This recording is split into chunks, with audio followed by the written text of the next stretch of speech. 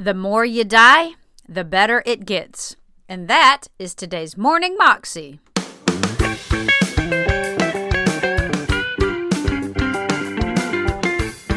Welcome to the Morning Moxie Show. I'm your host, Alicia Sharp, and today we have Curry Blake with us on the show. Curry is the president or the leader of John G. Lake Ministries, and they are a healing ministry, and they see lots of amazing miracles happen and just God doing powerful things because they believe the Word of God, which says that we will do even greater things than what Jesus did as he walked this earth, which includes things like touching people and healing them and just living lives of freedom and victory and joy. And that doesn't mean that we're not going to have hard times or anything like that, but God has called us to do great things on this earth.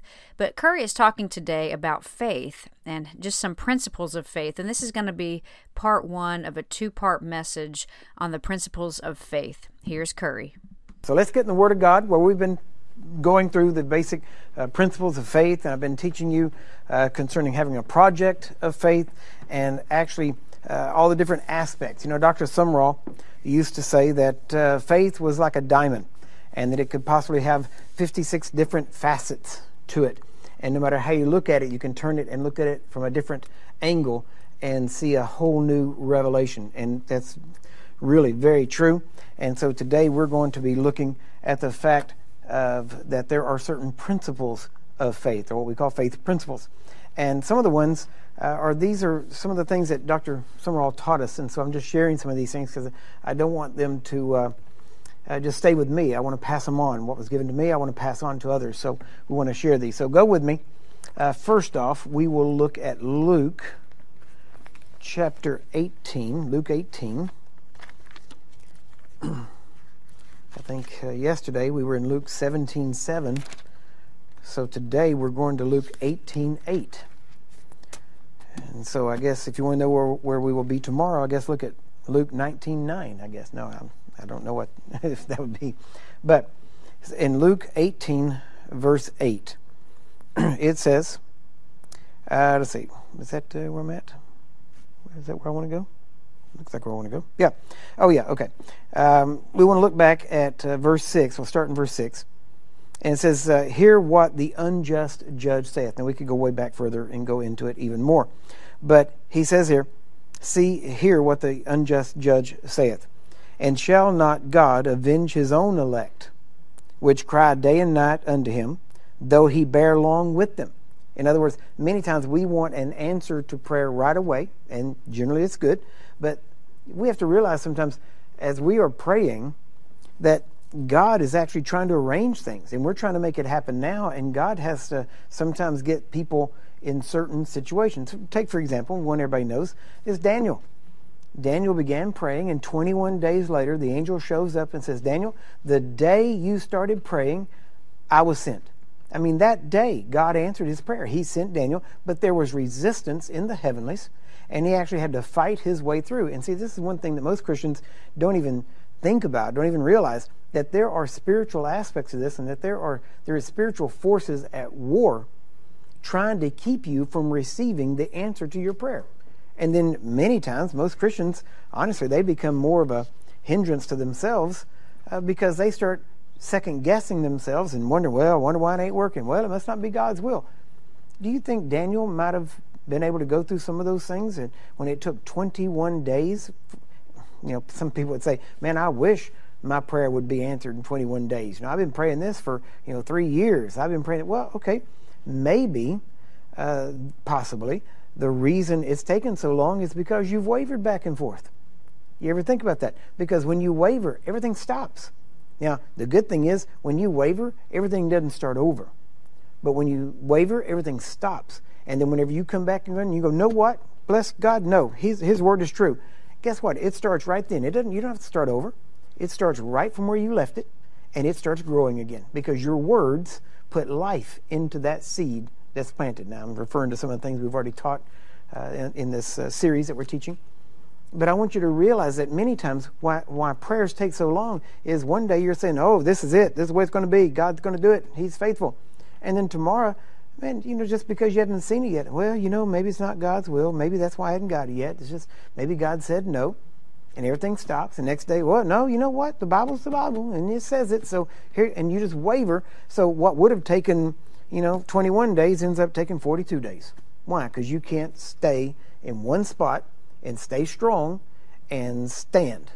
And so many times, I would say by far the majority of the time is that. Now add to that the spiritual aspect of warfare, where the enemy is trying to keep you from receiving what God has provided.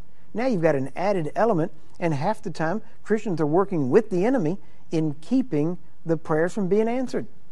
Beloved, there's the story in the Old Testament, I remember, you probably remember it, where these lepers were outside the city. City was under siege. And so they were, said, man, why are we sitting here? And actually they said, why sit we here till we die? At least if we can sit here all the rest of our lives and die soon, or we could go to the enemy's camp.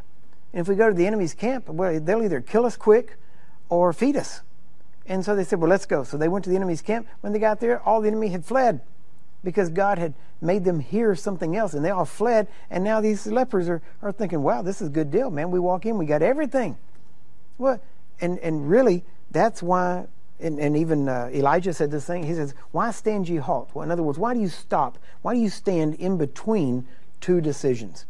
Faith is a choice. Faith makes a decision. Don't bounce back and forth. As we tell people here in Texas all the time, we've got traffic like a lot of places we've been, and you probably said the same thing if you've been in heavy traffic. Ever see a car ahead of you and you say, man, just pick a lane. Pick a lane, right? Well, that's the word of the Lord for you today. Pick a lane, right? Make a choice. Make a decision. Stand somewhere. Make a decision and say, you know what? This is the direction I'm going. God knows I'm going this direction. I believe it's God's will, and He knows, and He can make it happen. But you also have to realize, and I'm not backing down off this one bit, you stand strong in faith, God will meet you. Now, if it has something to do with other people, many times you have to realize God, man, the Bible is very clear. The eyes of the Lord roam to and fro on the face of the earth, seeking.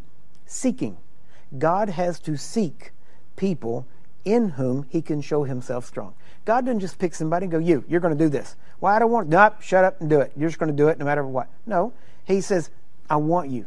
I want your will to be my will. Make your will my will. Choose to follow me. Okay, I'll follow you. Now, here's what I want you to do. Whatever you say.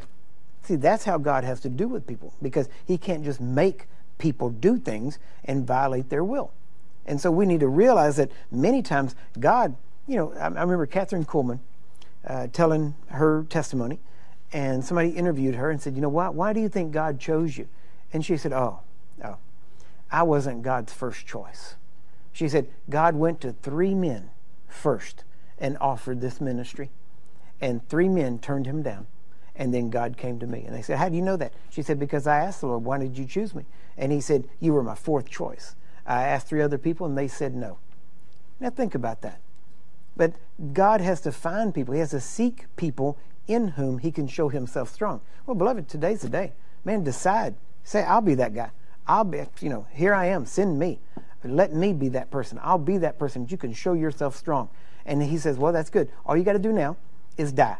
Say, the minute you die and you get out of the way, I can use you. Great. But till then, I can only use you so far because you keep getting back in the way.